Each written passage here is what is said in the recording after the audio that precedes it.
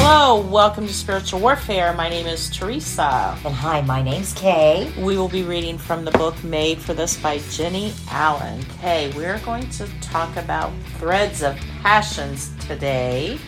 What Bible verse are you going to read for us today? I'm going to read Ezekiel 36:26. I will remove from your heart of stone and give you a heart of flesh. Oh, that's so comforting. I remember when my heart was stone.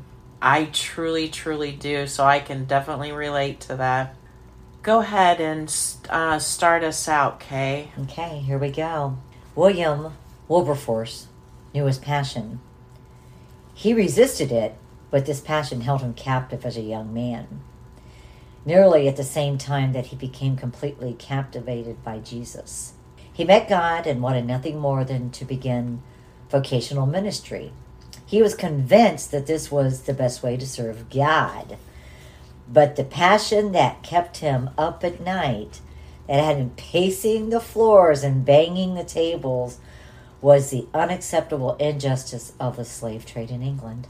His minister, John Newton, a former slave trader, enlightened him about the horrors of slavery. William was haunted. God had given him a gift for communication, the empathy of one who had suffered, a position of influence through the House of Commons, and a deep, lifelong friendship with the Prime Minister of England. And he was faced with the need too awful to ignore. A dozen or more threads ordained by the hand of God were slowly assembling into a great calling. Finally, Wilberforce's friend convinced him that God could potentially use him most in the place of politician. He ran headfirst toward the thing that haunted him. It was painful, and most of his life was spent before there was any reform. But at some point, his passions turn into a calling. When that happens, the cost becomes irrelevant.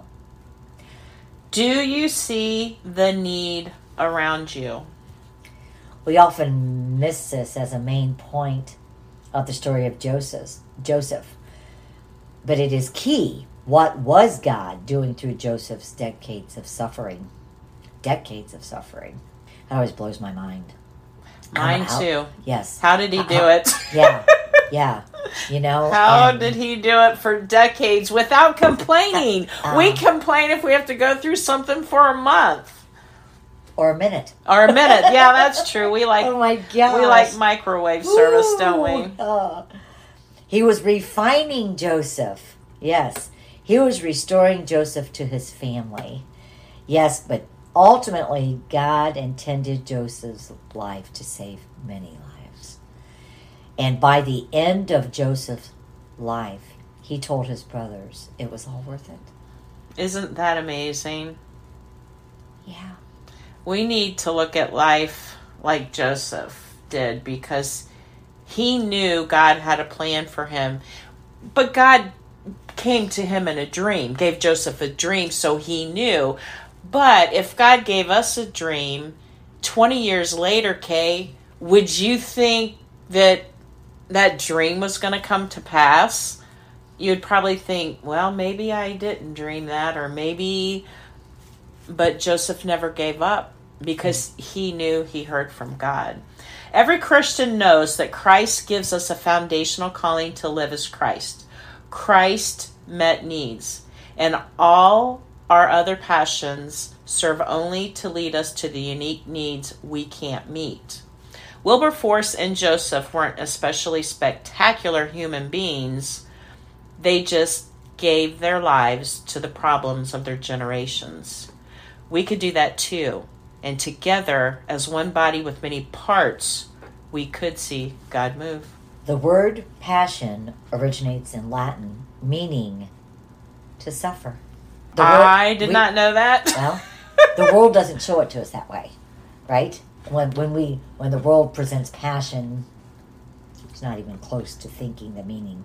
No, it isn't. Wow. The word was created by religious scholars in the 11th century to describe the willing suffering of Christ.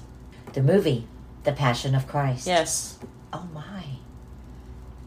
Haven't we flipped that definition on its head? That's where I was going. Passions have become nearly synonymous with pleasures and what excites us in modern culture. But consider that passion is originally defined as the moment of the deepest willing suffering of Christ for our good. This lifts the word from human desires to a monumental love willing to suffer. And Joseph was. When we find ourselves willing to choose suffering for a cause, that cause may hold our life's mission. God often leads us to passions through suffering, experienced or perceived. As you considered your scars on this journey, hopefully passions began to arise out of your darkest moments. You long to give the world what you failed to receive. Passions are also born out of observing the suffering of others. William Wilberforce observed suffering, and as it haunted him, his passions followed with the great intensity that eventually led him to his calling. Joseph suffered great pain in his life, but his suffering gave him a sincere passion for reconciliation and human care. We don't naturally have passion for others. Naturally, we are dang selfish. But when we were bought with a price by Christ, we exchanged our hearts full of self-seeking passions for God's heart. And now we share his passions. God said through his prophet, I will cleanse you from all of your impurities and from all of your idols. I will give you a new heart and put a new spirit in you. I will remove from you the heart of stone and give you a heart of flesh. And I will put my spirit in you and move you to follow my decrees and be careful to keep my laws. And that's from Ezekiel 36:25-27. So that kind of completes the verse we started out with. Yes. With more meaning. Right. Our hearts are new, and now what was cold is warm and full of compassion, led and moved by his Spirit. We were built for this. What begins as a burden and obligation becomes the thing that fills our restless souls. In the movie Amazing Grace, William Pitt's character races through a field with Wilberforce and says to him, why is it you only feel the thorns in your feet when you stop running? When we run for God and for people, we forget for just a moment about ourselves, and it feels amazing. Nothing makes a soul sicker than too much time given to itself. It's like a 5-year-old who you have to force to clean up the backyard. Every second of it seems to cause him physical anguish until he finishes and looks up at you and says, I am a good cleaner. That was fun. We aren't ever happy when we're lazy and selfish. The things we often think may steal our joy turn out to be the truest wells of joy that exist. Beautiful. Just because God loves us and wanted to make life more fun for us, he built us to love different things so we could meet different needs. So my daughter Kate loves art, and Carolyn would rather sing. My son Connor is smarter than most humans on earth, and Coop may be the next Emmett Smith. And every one of them is permitted to pursue these passions for the glory of God and for the love of people. It's beautiful that your heart doesn't beat fast about the same things that make my heart beat fast. It's beautiful that your gifts are not the same as your mom's, and your place is not the same as your best friend's. When we start to lay out our threads, it is unbelievable, breathtaking, really, to see how what felt average weeks ago starts to take on intricate beauty. Our untangling threads reveal God's sovereignty and attention to detail. Beautiful is the body of Christ, stretched and poured out into every crevice of this world, every city, every neighborhood, every office, every home. It's the unselfish passions of people displaying the love of their God in a million unique ways.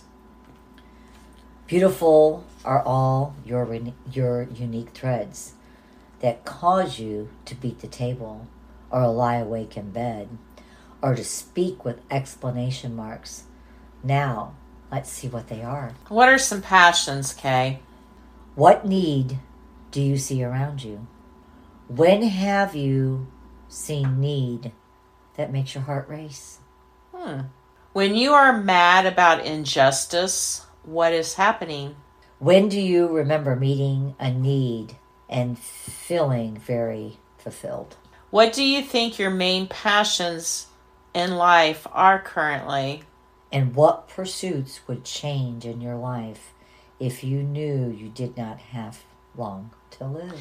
You know, whoa, that question there is crazy. If you were told you had 6 months to live, what would your pursuits be? What would they be, Kay? What would you do with the last 6 months of your life? I don't know. I don't know. That would just be a devastating... I would go on every mission trip I could. That's true. You would. Yeah. And I would travel everywhere I could travel. I would still mow the yard, but I would stop cleaning the house. There you go. Yeah, that's not important anymore. That's true. I would wash my clothes and take a shower, okay? But I would probably run rampant to my friends and family. That would be most important. The time. Yeah, it would. And just paying attention to what's around you. Because you would still be giving. You know what I mean? And you would still help. Mm-hmm. Up until, and that's just a really cool gift that I think God that has given our whole group. Yeah. I mean, seriously, it's just awesome. So, Miss Kay, next week we're going to talk about feeding your passions. So, we appreciate you stopping by. Have a blessed week. Thank you.